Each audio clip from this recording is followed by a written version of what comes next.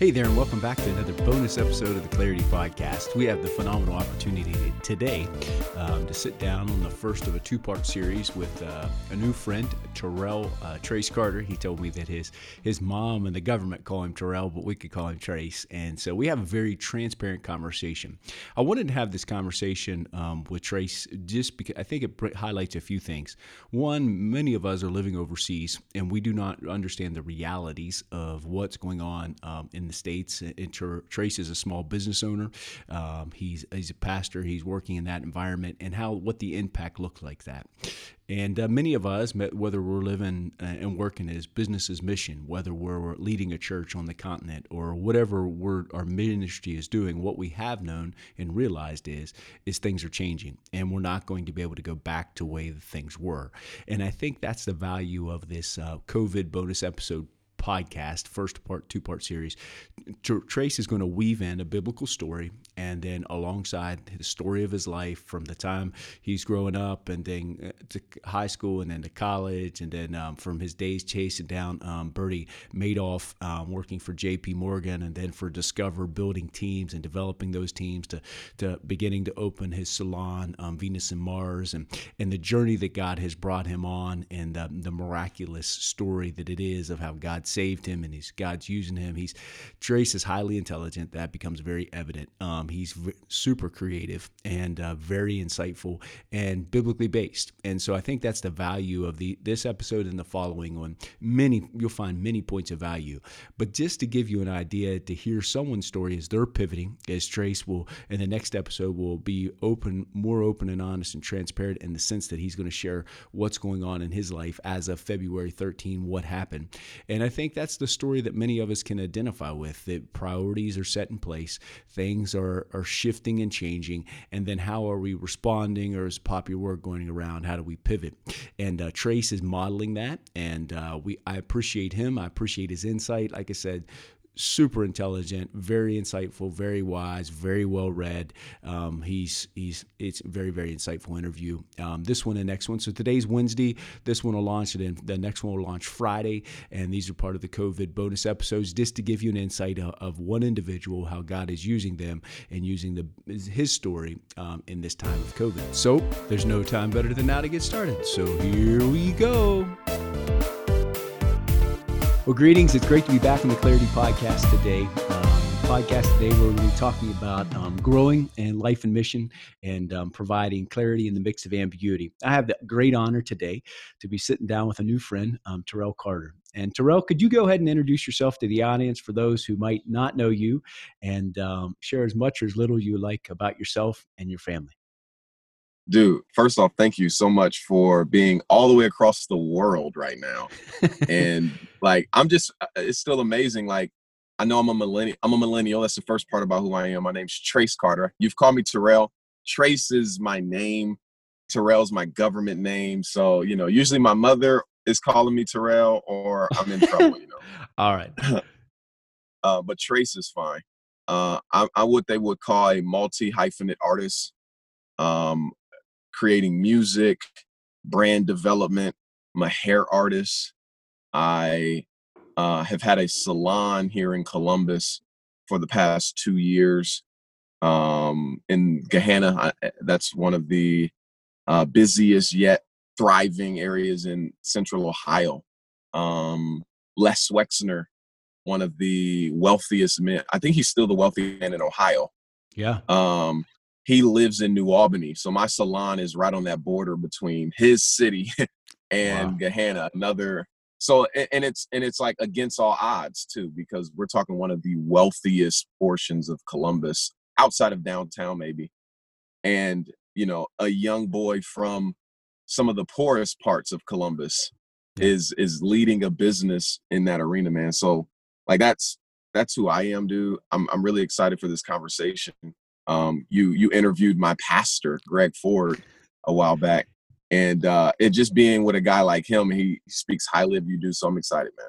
Yeah, appreciate it. And your wife is fabulous. Before we could jump on the call, she is fabulous as far as communication and connection, and she's a blessing. Come on, and, man. We That's what, when Guys, we appreciate her, so we need to thank her also. So, hey, when you jumped in, tell us a little about your growing up. You said you grew up in one of the poorest areas.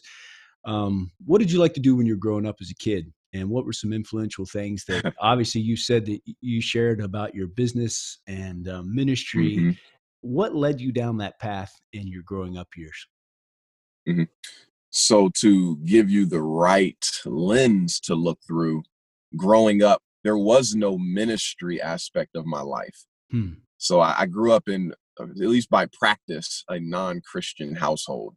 My grandparents and, they went to church, and very infrequently I would go on the big holidays, Christmas and Easter, but never really had a lifestyle of following Jesus, God. It was just whatever my lusts and passions say are my gods, those are the ones I'm serving. Hmm. And that was just the culture of my home. Single mother, 3 kids, 3 different fathers. So I mean, just a tight spot out the gate, because my mother she had my sister when she was 19, and me and my sister are 18 months apart. Hmm. So actually, the fight for my life began in that moment, dude, where my mother at 20 years old already had a kid, and now I have the news of a second kid with a different man, and I'm already struggling with my first. You know, we can make this easier Yeah. very quickly. Yeah. And dude, like, this was one of those moments. I have a song, man, that I'll have to send to you. It's called "Can't Imagine Life." And Hmm. it's because me and my mother has been open about this, and we've talked about it, we've processed it.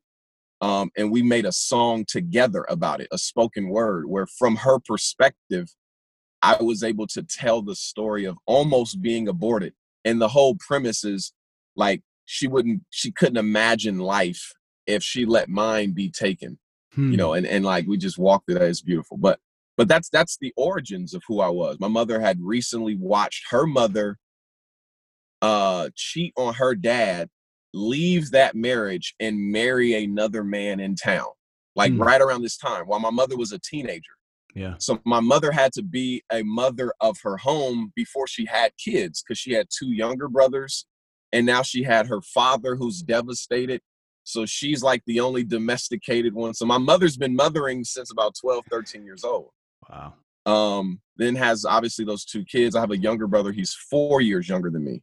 Hmm. So by the time my mother was 23 years old, she's a single mom in the 90s in a very troubled and like urban context, gunshots every night, drug deals around the corner. Because at the time, I mean, it's all she could afford, really.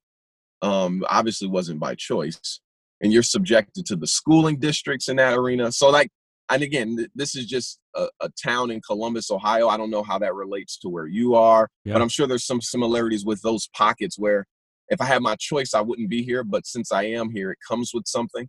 But one thing my mother, even though my mother never externally practiced like Christian discipline, like, Hmm. I, looking back now, having found the faith, and doing my best to live what this great book like calls me to, I look back at some of my mother's character and realize the things that my grandparents and aunties and uncles were depositing in my mother, Hmm. she knew about them.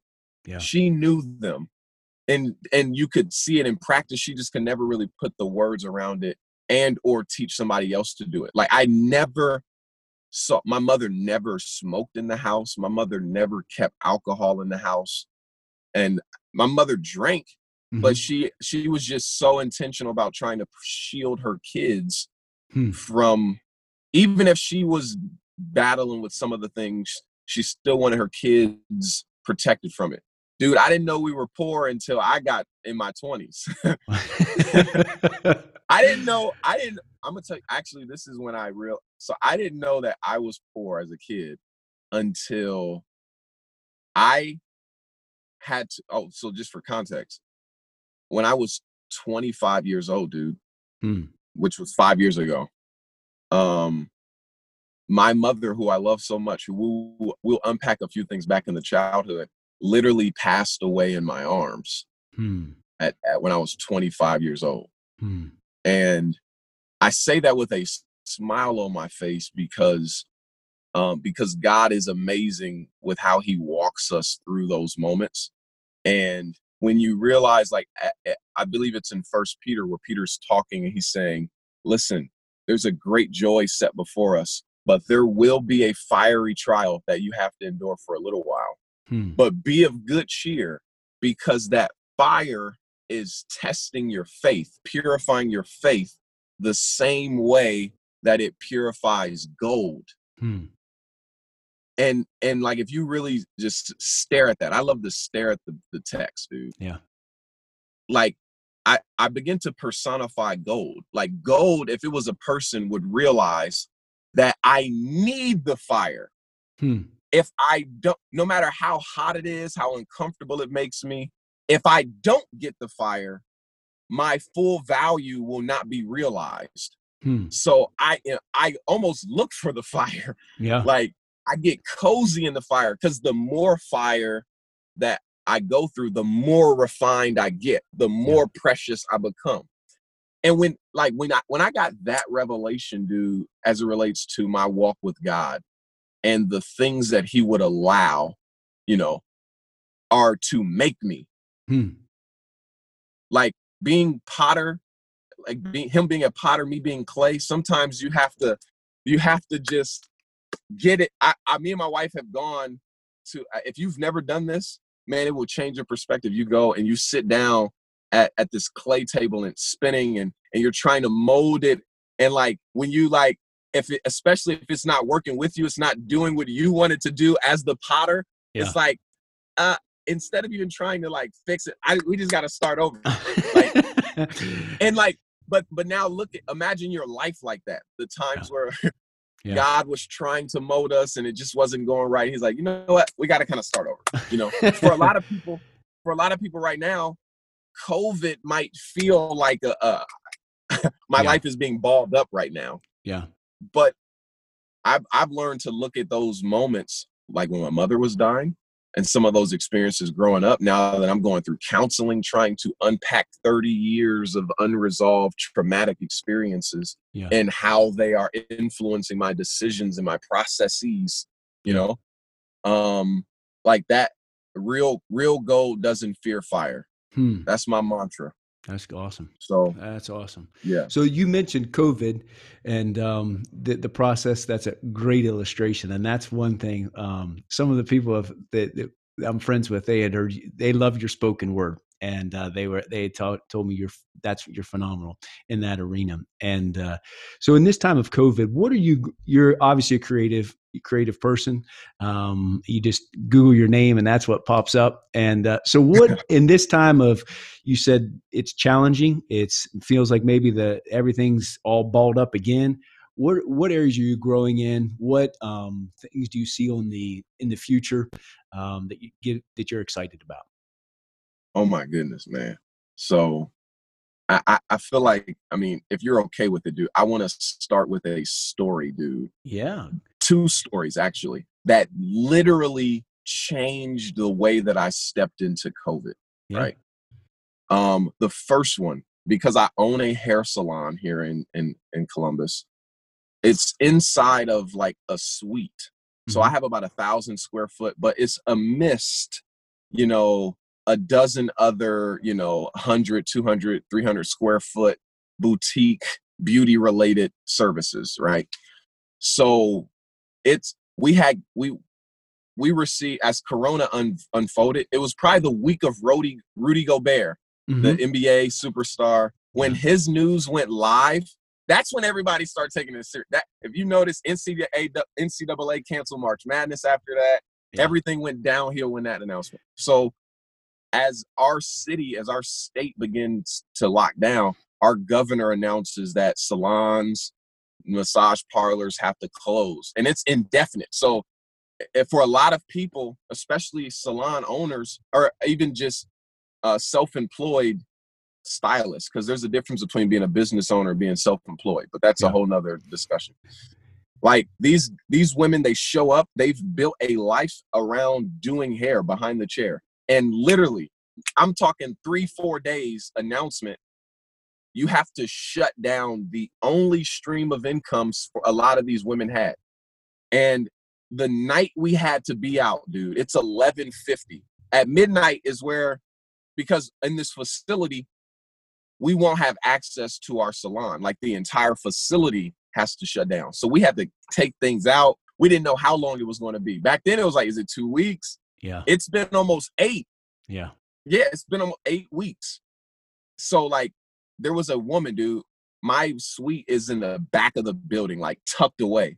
Almost like you have to be, because there is an exit door, but you either have to be going to the trash can or you suspicious. There's no other reason to be back here. Like, so it's 11:50, and I kind of hear somebody outside of my room because I'm preparing. I'm grabbing everything that I think might be valuable back at home, because I don't know how long and I won't have access. It's better to have it and not need it than to need it and not have it. Yeah. So I'm gathering stuff, and I hear some festering outside of my room, and I go out there, and there is, I kid you not, a middle-aged white woman, 40s. She had just left her full-time job with all her benefits probably 3 or 4 months earlier, like at the end of 2019, because she was pursuing her dreams. She's, bottled it in for so long. She's worked this job that she's hated for so long. You know what? I'm doing what I'm passionate about. I'm going back and I'm getting behind the chair. She had just started in the salon, bro, February. So she had 1 month.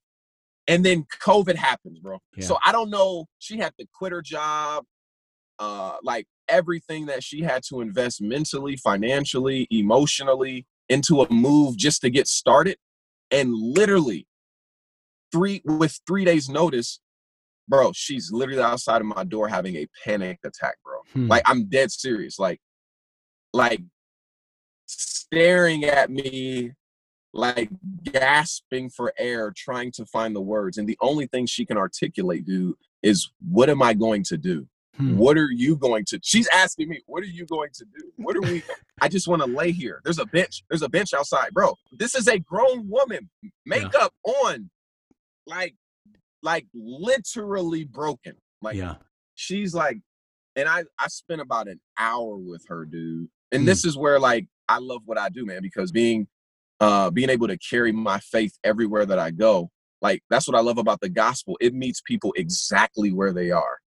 Whether you were strung out on drugs and needed a different addiction, or you are losing your business, like, in the gospel, the message of it just alone brings stability, that there is a God that's in control, that will order your steps, that's navigating this, that knows all things, that you can consult with, that if you don't have the wisdom, you can ask of him, he'll give it to you.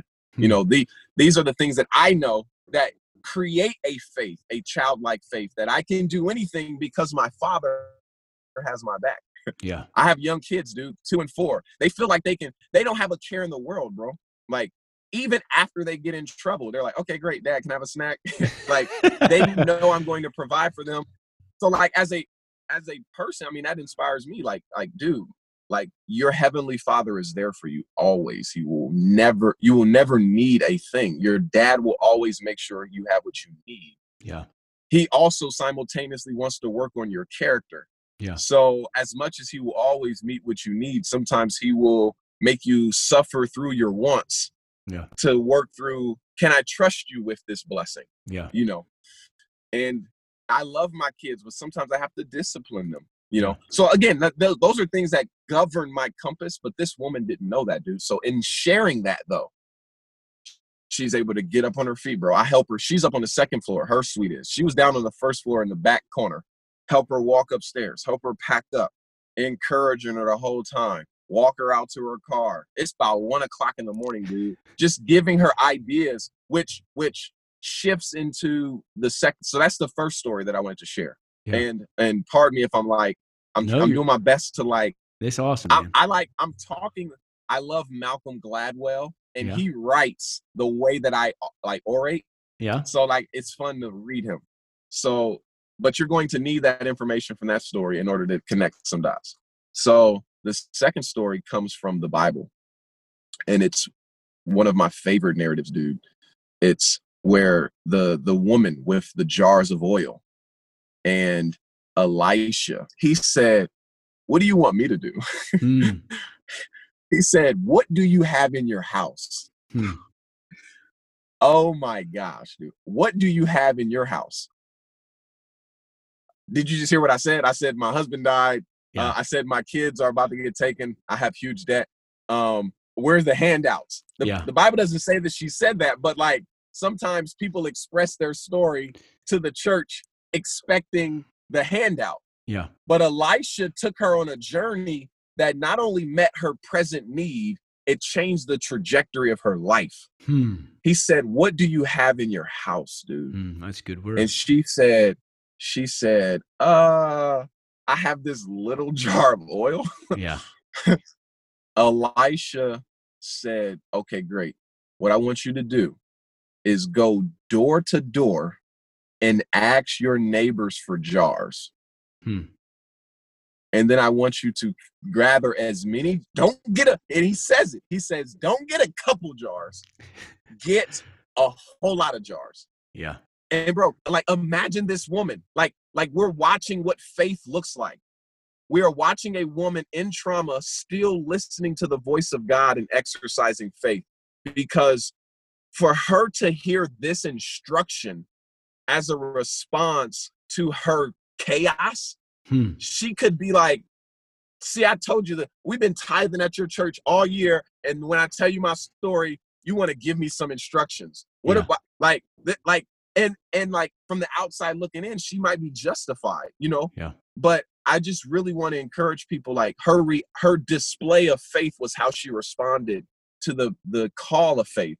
This man is telling you to go door to door, and just let's really step in her shoes, bro. This was if we assume the norm of that time is that like this woman was a stay-at-home wife. Her husband probably worked. Her husband handled the financial affairs. She handled the kids, the house orders, very domesticated, right? So going door to door is not in her repertoire, right? Yeah. That's a skill, bro. Yeah. Men and women today would have a challenge going door to door, even sharing our faith. Not going door to door and trying to leave with somebody's vessels, bro. If somebody knocked on your door right now asking for a glass jar, bro, you need a sales pitch. You can't like some people might just give them. Like, can you see really like like there's so many things that is being called out of this woman, but it was because I don't want to focus on your right now chaos need, because if I meet that one and I don't change you during the process, when the next chaos happens, you're going to be right back here asking for another handout. But I want to change the way you process life so that way you're able to weather the next chaos. Yeah. Right? Go door to door. I'm teaching you something. You're going to learn a skill set, and you're going to learn how to be told no. You're going to learn how, after being told no, how to shake the emotion off and be ready for the next door. How to sharpen your sales pitch because like you got to keep delivering it in order to refine it. Like overcoming objections. After your first 5 houses, 5 people might have told you no for the same reason. So you kind of tweak your offer for the 6th and it works. And you're like, oh yeah. Like, can you imagine the self-discovery this woman would have had on that journey, right? Just following the instruction of God. She really didn't know how, because, well, I will say that Elisha told her, then I want you to come back in the house. God will, like, he's told her God would do a miracle, but she had to have enough faith to endure that journey around her neighborhood where everybody knows she's in debt. Everybody knows that the creditors are about to take her kids. Everybody knows that she's a widow now. And women of that time were already revered as less than in society's eyes. So now you're a widow and you're in debt. Man, you're like, can you imagine people slamming the door in her face? Oh my gosh, get this. Like, oh my, bro. But I can imagine her staying persistent. Yeah. And I can imagine her learning that no is not the end of the world. that people's opinion of you really doesn't dictate your life. You realize like, oh, I'll never have to meet them again. That's fine, actually. I'm actually still functioning. That wasn't as bad as I thought. All the way to where she gathered as many jars as she could, which that's a teaching moment for people that are willing to answer that call. What's in your house? You know, God will use what you already had. Like, it's almost like the miracle of the couple of fish and loaves of bread was God multiplying what they already had. What you have correct is not enough. You're right about that. But when you put it in my hands, I can multiply it and feed 5,000, 20,000, however many thousand, right? So I think what I'm looking at, the story of this woman, right? Like she had a little bit of oil, but God said, I need to expand your capacity because I can multiply the oil, but God is a businessman and he's shrewd and he does not like waste. So I will pour you out a blessing, but you need to have vessels in order to catch it. Because I don't want to be pouring blessings on floors and in broken jars, and you can't even contain what I pour out. So let's go expand your capacity. The Bible continues and says that, dude, she took her little bit of oil, and every jar that she had, she would pour, and the miracle was that it would just keep flowing oil, and it would fill every vessel. And the Bible says, as soon as she called one of her sons, hey, sons, bring me another vessel. He said, hey, we ran out. She said, at that moment, the oil flow stopped. The Bible then says that with the oil now in these jars, she was able to pay off her debt and live on the rest. So now think about this, bro. Think about her mentality now. She went from a little bit of oil that was in her house, made some very strange moves of faith that gave her a crazy amount of skill and confidence, and watched God do a miracle. So her faith, like, oh my God, I can't believe I'm watching God do that. You get excited when you watch God literally step up and change you. Like you see a miracle. And bro, there's another layer of this, bro. Her sons, dude, watched their mother react to chaos. So this mother forever changed her son's life. We're talking legacy. Yeah. That's how God changes family trees, is when you have her family tree got changed because she was willing to answer the call of what's in your house with faith. Yeah. And God gave her a skill set that after the pandemic was over, after the debts were paid, she now had a business. Like, I got jars of oil that now I can go back door to door with my new skills and sell this oil. Yeah. Like, now I know, man, like I could just rent jars and sell them and like I can go into business. So like there's so many business principles in that, but there's so much that I take away from that story as well that I gave you the stories that fueled me. Yeah. I haven't even shared with you what I did with that fuel, bro. Yeah. So, cause just like that woman, she was out there like in the first story, what are we going to do? I'm in the same boat as her, but we're responding differently because I read the second story first, what's in your house? And I didn't necessarily know what God was going to do yet, but I realized like I've made some investments in this business. I got furniture here. And like the what's in your house, me and my wife built a house from the ground up, dude. We were blessed, man, in 2017. But we were instructed it's wise to leave the basement unfinished for the first year or so, let it settle. So that way, like, you don't finish a basement and realize there's a crack in the wall. And so last year we started finishing our basement, but I was doing so much with the business that projects were kind of on hold. We're about like 60% done. You know what I mean? Like, it's all framed and like most of the drywall's up, electricity's ran, plumbing is began, but it still needs that finishing touch. Some of the floors laid. But when God asks me, what's in your house? Oh, shoot. I got about 1,000 square feet of unfinished basement that is functional. Yeah. That what I ended up doing, dude. And man, this is so beautiful. I'm grateful. I'm unpacking this for the first time on your podcast. So you're witnessing history right now. There you go. Because it's all coming together, dude. So what's in your house? This unfinished basement. My salon, I've been using the word salon, but let me just pause and speak about that a bit, because that will help you understand why I pivoted my basement the way I did. So I own a salon. It's called Venus and Mars. Mm-hmm. It's an experience for men and women that is just out of this world. Okay. Yeah. And what I wanted to do was service the entrepreneur, that solopreneur, that salesperson, that realtor, that person that influencer on social media. Like, I realize my image is important.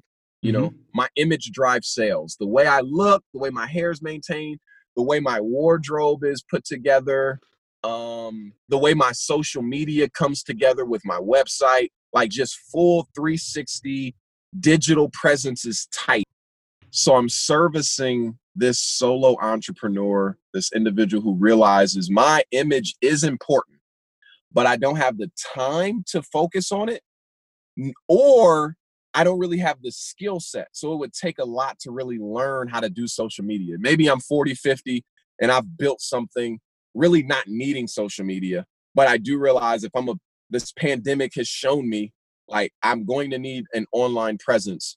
But I either don't have in-house a team big enough that's creative enough, that can move fast enough to really get not only my personal image, the way I do my hair, my style, maybe because a lot of pastors, dude, like in the blink of an eye, had to go from on stage to online. And if they weren't doing online before, like Greg Ford in one church, they had already been doing live every weekend. So they were able to lean into it with momentum. Yeah. But for a lot of pastors, it was like, I don't even have a Facebook page for my church. Yeah. You know what I'm saying? And might have had 150, 200 members. Like, that's the average church, at least in the US. 80% of churches have about 100 to 200. Right. So like you literally now don't have, how do you quickly access your sheep in a digital realm? You know? And now to help them to partner with this person in that type of an experience. Yeah. That's what Venus and Mars was positioned for. To be a one-stop kind of full image resource that addressed personal needs, and then how those needs were translated digitally, and also support in content creation, like building out the social arenas and then the content that gets distributed on them. So like what ended up happening though, like I have to give you the whole story or else it just doesn't make sense. That's good. Prior to me opening up this experience, in my past life, I led a team of cybercrime investigators, bro. Interesting. So I don't know if the name Bernie Madoff rings a bell. There you go. But he single-handedly gave me a career in fraud. I was working for JP Morgan Chase out of my 20s. Yeah. The college thing didn't work for me. You know, I got caught up in the drugs. Like I said, the lifestyle my mother so desired for me to not fall into finally caught up with me when I had the freedom to do whatever I want when I went off to college. Yeah. So I didn't finish college. I'm back home, you know, fell flat on my face, kind of discouraged. I had no faith experiences at this point. I'm making music back then. I was signed to a local, it was more of a regional label. So I kind of had that thing going. So it was easy to give up college. So I get a job in collections. You know, I was that guy calling, you know, making regular money, you know, lower middle class money. I do that at JP Morgan Chase. It's 2012. That recession that happened in 2008 has finally settled, and a lot of the ramifications of the settling happened. And everybody on the tail end of that pandemic wanted to start removing money from their accounts. That's how Bernie Madoff got smoked out. Yeah. You know, everybody was asking for money and he had to come clean it was a Ponzi scheme. I know I've been sending you financial reports for 20 years showing you how your accounts are growing, but I've been using that money elsewhere. Bro, Yeah. it was big. And JP Morgan Chase was hit with a $2.3 billion fine because he was using JP Morgan Chase accounts to facilitate this. And it was unknowing to JP Morgan Chase. They just didn't have the right protocols in place to make sure that that didn't happen, to spot that type of stuff. It was a blind spot.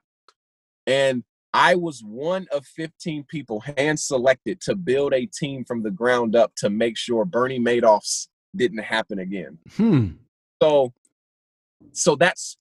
if remember the story that I told you about in the Bible, the woman was called to do something that was seemingly like, that's not in my skill set. I had no fraud experience, and everybody else on my team, bro, had like criminal justice degrees, former military policemen, like law degrees. And I'm in here with no degree.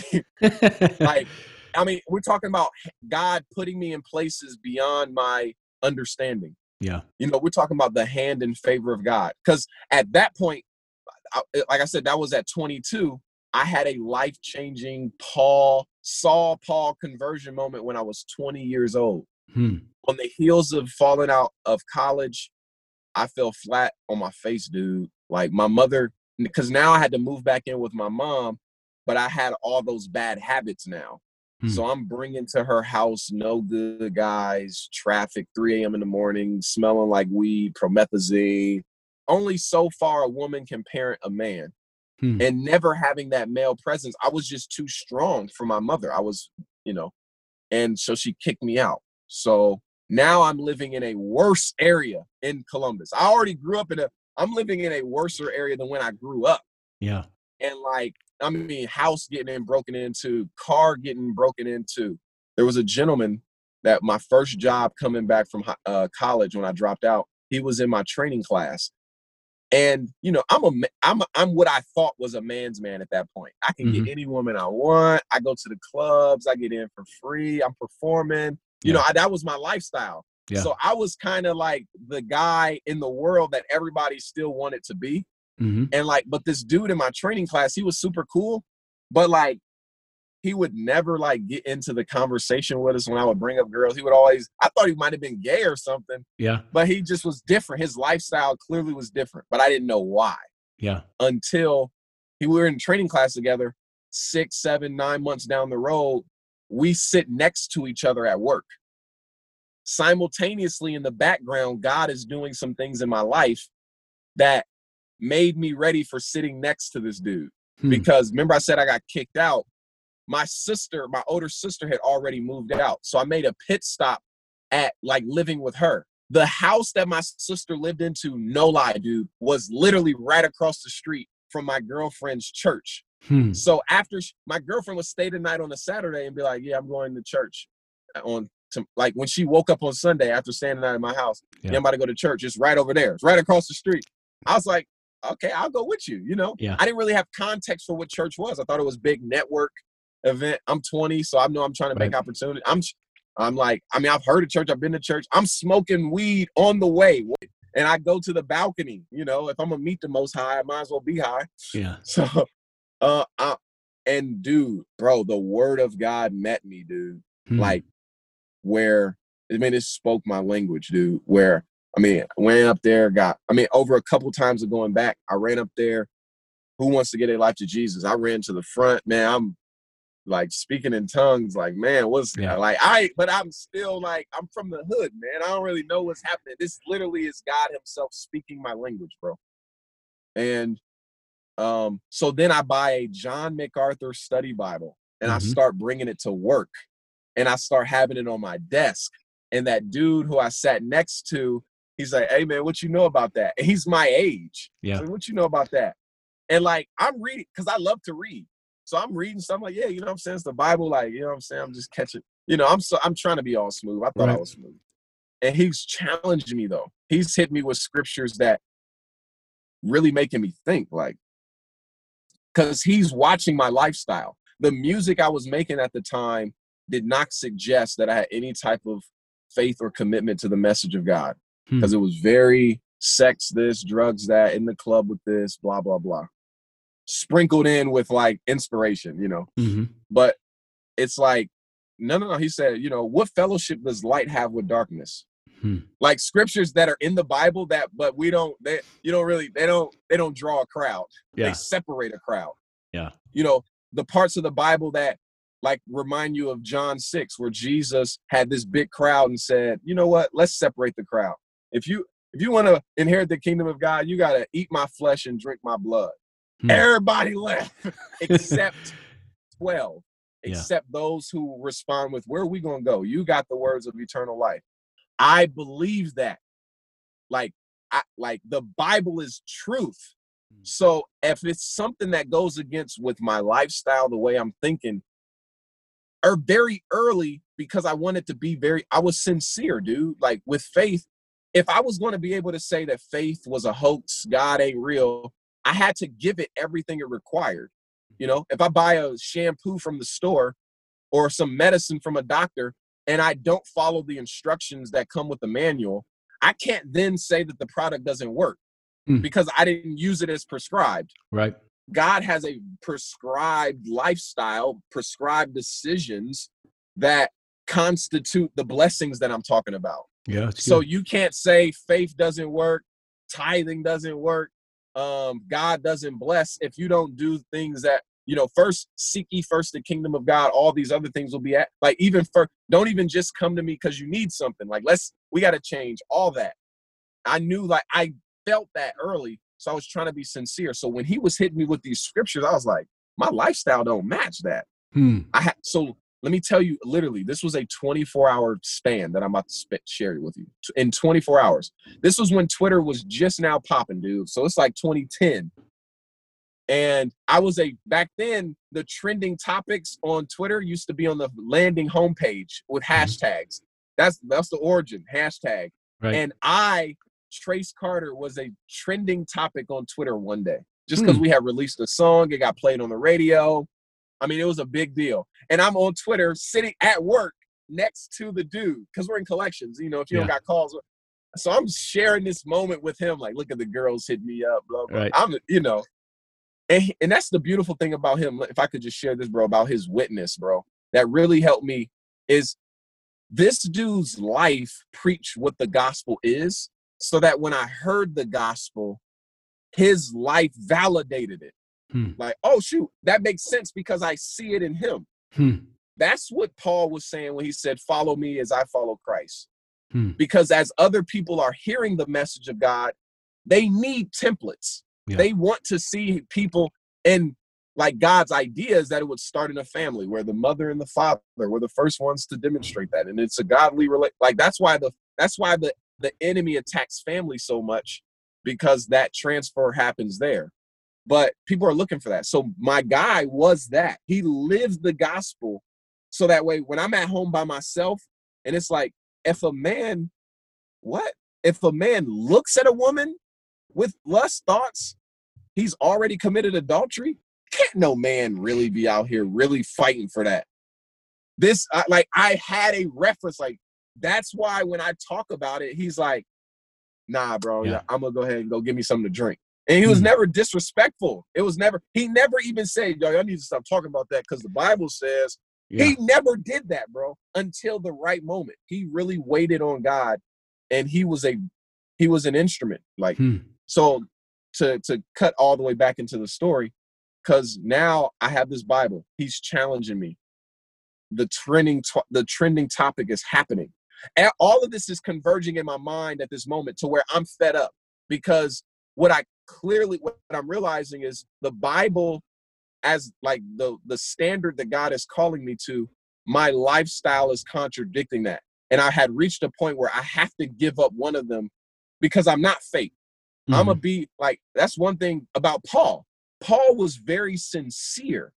He was just sincere about the wrong thing. But the moment he got the truth, his sincerity shifted.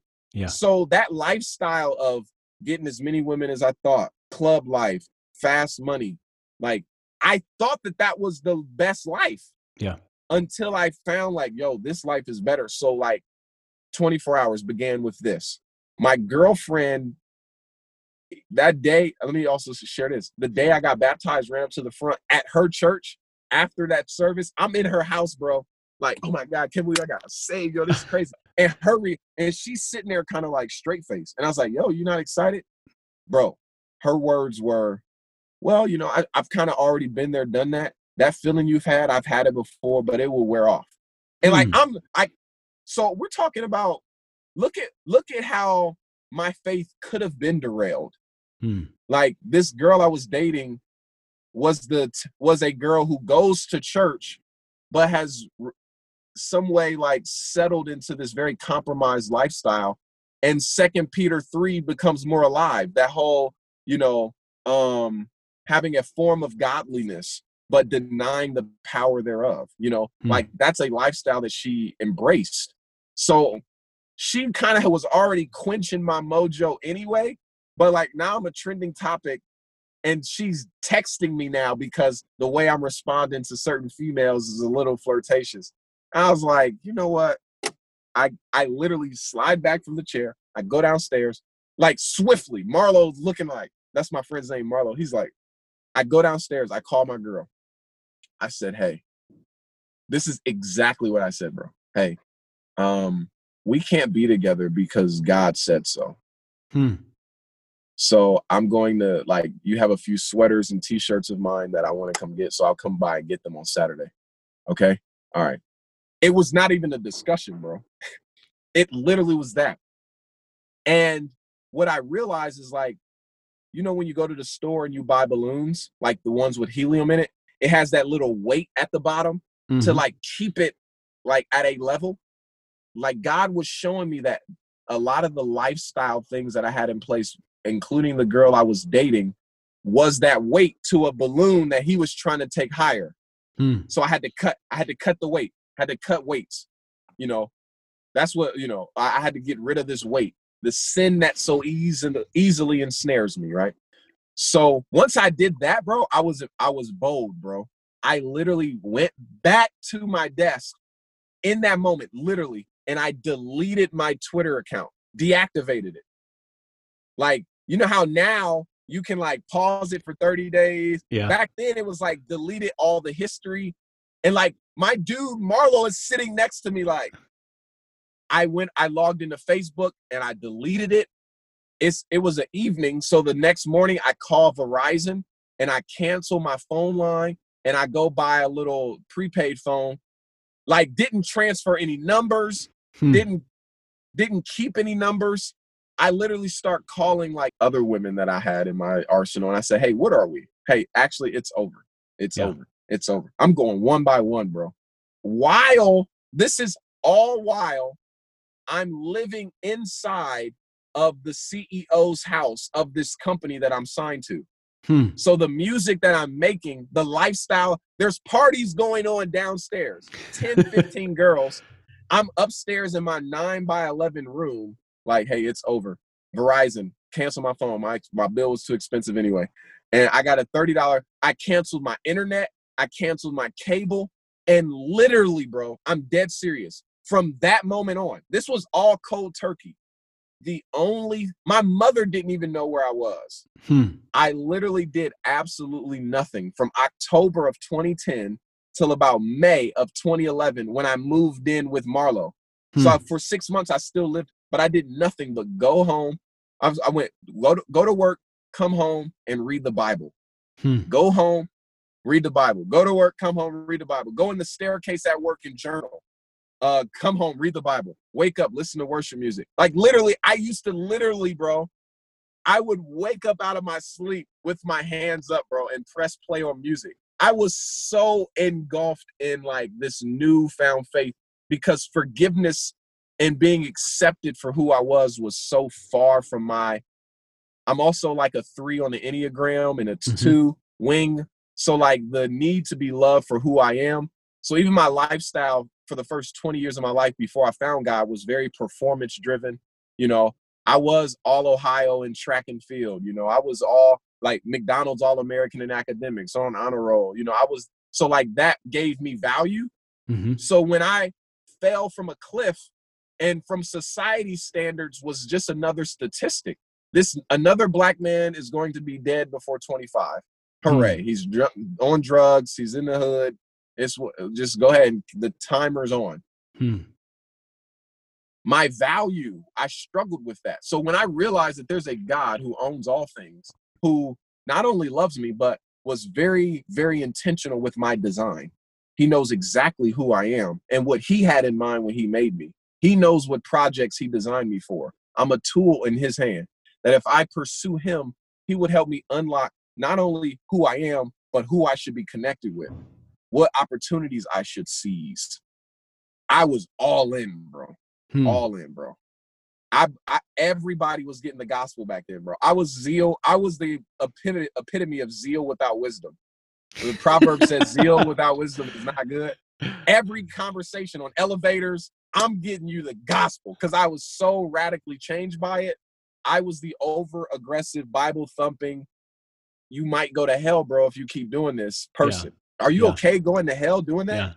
Right? Looking back, I cringe. But that was the start of it. So let me get you back into the story, because that revelation about who God was at 20 in my life prompted me now at 25, where I had been cutting hair on and off since I've been 10 years old. My mother had bought me a pair of clippers when I was 10 years old because I wanted a haircut every day, but she couldn't afford me to get it every day. So she bought me a pair of clippers, and I learned how to cut hair by cutting my own.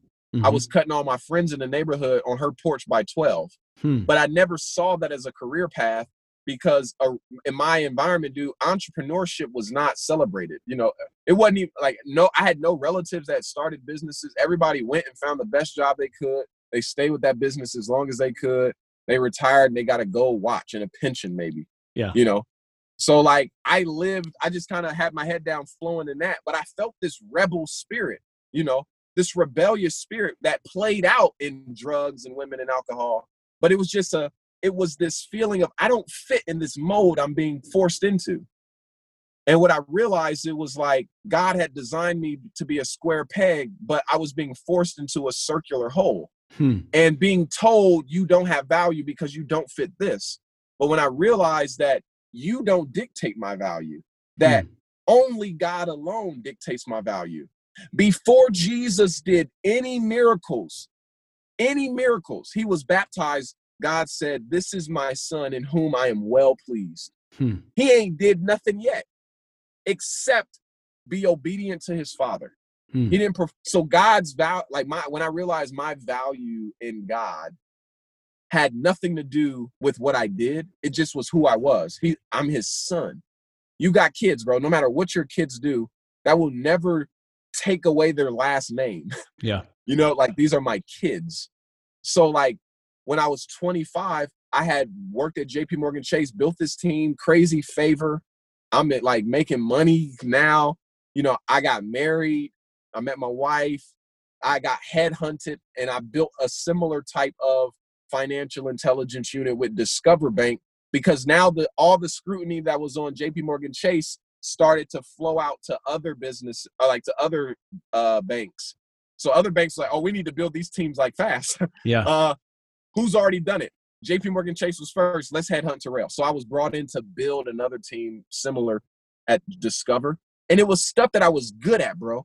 And by 25, I'm making six figures. Yeah. I'm being transparent, because with no college degree, with no fraud background, really no aspiration to do it, just skillful, I can pick up anything and read it. I see you do it a couple times, and I'm pretty proficient in about anything. So a struggle for me in life, having that's a double-edged sword, because people applaud me oh my God, you're like a Renaissance man, you can do. But there are a lot of things that I can do, but I'd have to wrestle with, am I called to do it? And am I designed to do it? Because as much as I can take a ruler and knock a nail into the wall, the ruler wasn't designed to do it. So even though it can do it, it might be damaging it in the process. Yeah. So for me, realizing that I'm a tool that God designed, he knows what projects I need to be on. he will know how to use me in such a way where you get the max usage, and I'm designed for that. So I won't be damaging myself. You know, a ruler that's being used to knock in nails will be dead soon. Yeah, for sure. And I realized, like, while I was still young, I was married, I hadn't had kids yet. My mother was still alive when I made this decision, right? So this is why all of this, the timing, because I see a lot of these moments in my life very similar to the, what do you have in your house? The woman with the jars of oil. God has been preaching that message to me in different moments. When my mother's alive, I'm realizing I don't want to build my life around a job that, I'm looking forward to the weekend too much. I want to wake up every day and love what I do. And as much as I'm good at what I do, I know a lot about what I do, I don't love it. I'm a glorified snitch. All I do is tell the FBI how people are using their money. So I didn't find anything in that. But again, what do you have in your house? I have been cutting hair for, at this point, I'm 25, almost 15 years. Yeah. I'm good at it. I'm good at it. There are certain clients that I've had the whole time just as pocket money. But like I said, never saw it as a career. It always was like a side hustle. But it was like, oh, shoot, okay, let's make that legitimate. So I decided to go back to hair school. I already knew how to cut hair, so I didn't want to go to barber school. If I was going to pay $20,000, I need to learn a new skill. Yeah. So I went to cosmetology school and learned how to service women. But I'm also this high capacity professional during the day. I'm working 50 hours a week at Discover, and would literally leave my office at Discover, call my wife on a 45-minute drive from New Albany, the richest part in our town, to Canal Winchester to go to school and say hello to her, and then show up for school for 3-4 more hours, and I'll get home at 9 p.m. Oof. Like, I was in school for 3 years, bro. And 6 months into starting school, I said my mother died in my arms, bro. I literally watched her take her next breath as colon cancer had eaten through her whole body, and she's laying on a bed swollen because her body can't even process her inner toxins now. So I watched her die from the inside out, bro. You know what I'm saying? And I'm the only man in the room, bro, who really is pioneering faith. And my family's watching me now. My family, oh my gosh, bro. Oh my gosh, bro. Let me insert another biblical narrative just because I hope that this is appropriate. In Daniel 3, remember we talked about 2 Peter earlier about fiery trials? Real gold doesn't fear fire. That's my mantra. A story where that is displayed is in Daniel 3, where those 3 Hebrew boys were thrown into the fire by King Nebuchadnezzar. Do you remember that narrative? For sure. Bro, just for standing up and being who they were, Nebuchadnezzar, oh, y'all not going to bow to my stuff? We turning up the furnace 7 times hotter. Shadrach, Meshach, and Abednego had already determined in their mind, I'm ready to die. Because they said on the front end, like, listen, I mean, God can protect us, but even if he doesn't, we not bowing to you. We ready to die for who we say we are. Bro, put yourself in any one of those 3 boys' shoes. Because those boys being thrown into the fire, they saw the soldiers, because the Bible says that the soldiers that threw them in, the furnace was so hot that those soldiers died. So they watched the soldiers throw them in there die, but they're in there like, hey, are y'all hurting? Do y'all feel anything? Because I don't feel nothing. It doesn't even smell like fire in here. And what's happening on the outside? Nebuchadnezzar and his royal assembly is looking at 3 followers of God in a fire. And that's another nuance of why God allows his children to go through fire, because of the impact it has on the people watching you go through the fire. Nebuchadnezzar says, hold up. Didn't we throw 3 people in there? I see a 4th one. And he looks like a son of God. Hey, get them out of there. Hold on. Get them out. Hey, Shadrach, Meshach, come out of there. Bro, so Shadrach, there's amazement all the way around the room, because Shadrach, Meshach, and they cannot believe what just happened. Oh my, the Bible doesn't say that they saw the 4th figure. It says Nebuchadnezzar did. So it was somebody else's observation that God was in that with you that even helped you maybe contextualize like, oh, shoot, God did protect me in that fire. Yeah. They said they saw a fourth man. That was our God. That probably changed the trajectory of their faith, right? So, but Nebuchadnezzar's view of it, dude, and I'll get back to how my family was Nebuchadnezzar, where they are watching Terrell Carter, who says he's all this God stuff, blah, blah, blah.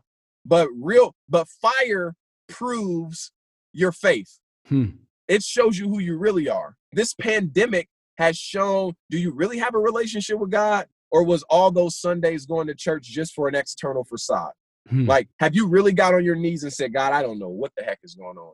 Like, but you say that if your people who are called by your name would humble themselves and pray, seek your face, turn from the wicked ways, then you will hear from heaven, heal their land, and like change these things. That's my life right now, God. And so, yeah, like, fire has ability to do that. And Nebuchadnezzar, after they came out, he said a lot of stuff, all dignitary stuff, but the part I want to make sure you get is at the end, he said, there's no other God that can save like yours.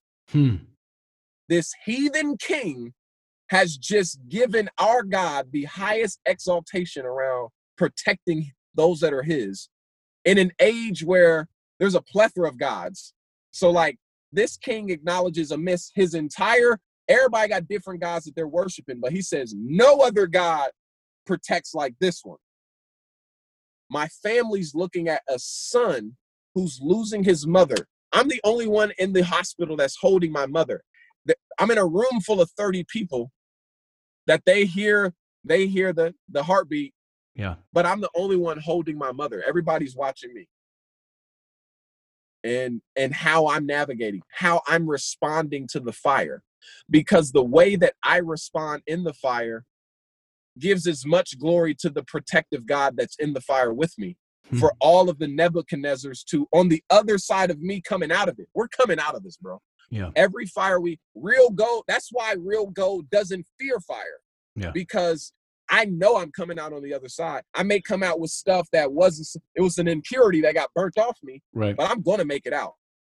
But the people that are watching me in the fire need to see a God who is able to keep me calm in the chaos. When that boy has every right to be burst out in tears, what is this peace within him? That's when I'm able to stand up. He is my Prince of Peace. Because it hits differently when a preacher's reading it on Sunday. He is your peace. But no. What about I'm sitting in a room holding my dead mother? Yeah. With a smile on my face. With a tear of joy. Because the night before I was able to witness to my mother and bring her into the faith. And like, so I know what that transition was on the other side. That's good. So that motivates differently. So everybody's like attracted to why is Terrell so calm? I had to preach the eulogy at my mother's funeral, bro. I had friends from high school I ain't seen in 10 years show up to my mom's funeral. And I'm literally delivering the gospel, bro. Look at how God will use a fiery moment. And to this day, that was still 5 years ago, right? I was in school. That happened 6 months into me starting school. I was in school another 2.5 years. You feel what I'm saying? Yeah. I was married during that time where, I learned a lot about that. When I finished school, December of 2017, finally finished school. I'm married. I have a 3-year-old daughter. My mother's gone. I had lost my grandma during that time as well. And my wife is 8 months pregnant. I took my graduation photo from hair school with my baby girl and my pregnant wife holding my plaque. And the next month, January, she delivered our son. The next month, February, I started Venus and Mars. Wow. And at the time, I was still working full-time at Discover. I had morphed into a corporate training position where I was 100% remote. I traveled around the US and delivered training to other like fraud professionals as like new hires. You know, I was the front door. That's what I realized, that this journey I've been on was showing me who I really am, because in the corporate arena, I needed it to develop professional skills. The way I talk, I had to present. Like I would have very like senior vice presidents come into my room. Hey, Terrell, there's been a law change and I need a presentation by this Friday for me to present to the C-suite. But so I was the one designing training decks for that caliber of presentation, you know, and delivering training at that level.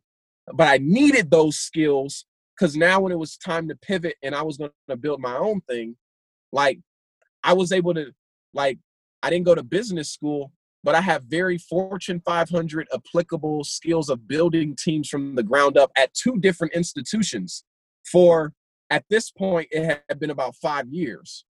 So on paper, I'm equal. I don't care where you went and got your degree. You know, I done did it. I did it.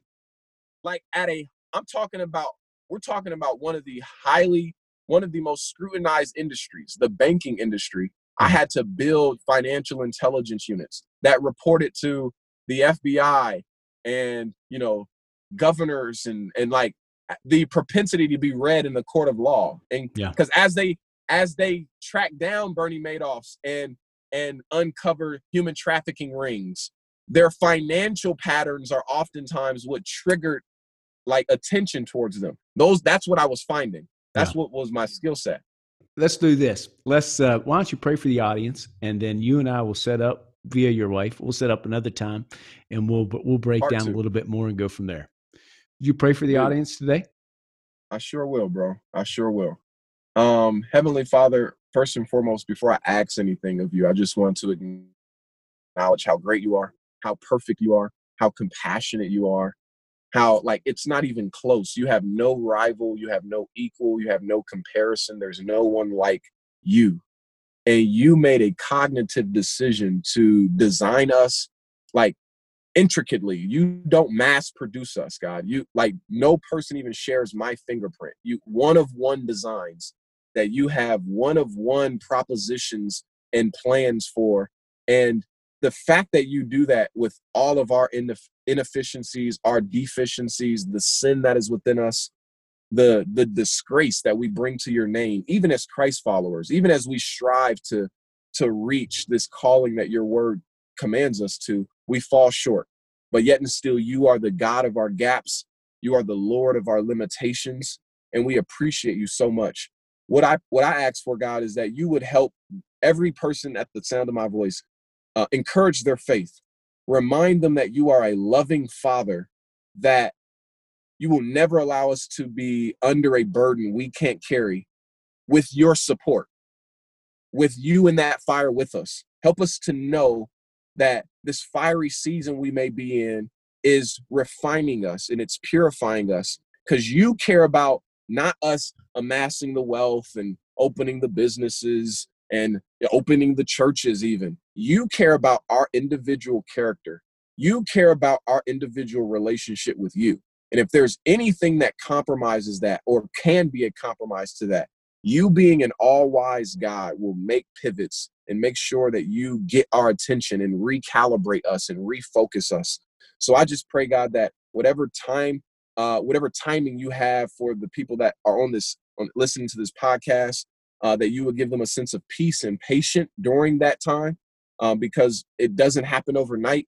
You are a wise teacher. So as you lay out a syllabus, some things that we have to study and go through may not make sense to us, God, but you know what's on the year-end test. You know what's coming 5, 10, 15 years from now. So help us to just be so sensitive to what you're doing through your spirit right now to maximize the time you're giving us, knowing that it's preparing something that you will unveil at a future date. We love you, God. We trust you. I pray for this podcast. I pray for Aaron and everyone that supports him. I pray that you would continue to expand his audience. I pray that you would continue to refine his processes that make it more efficient for him to reach millions of people through what he already has in his house. God, you are amazing. We trust you, and we look forward to the testimonies that are springing up worldwide. We pray all of this and count it done in Jesus' name. Amen. Amen.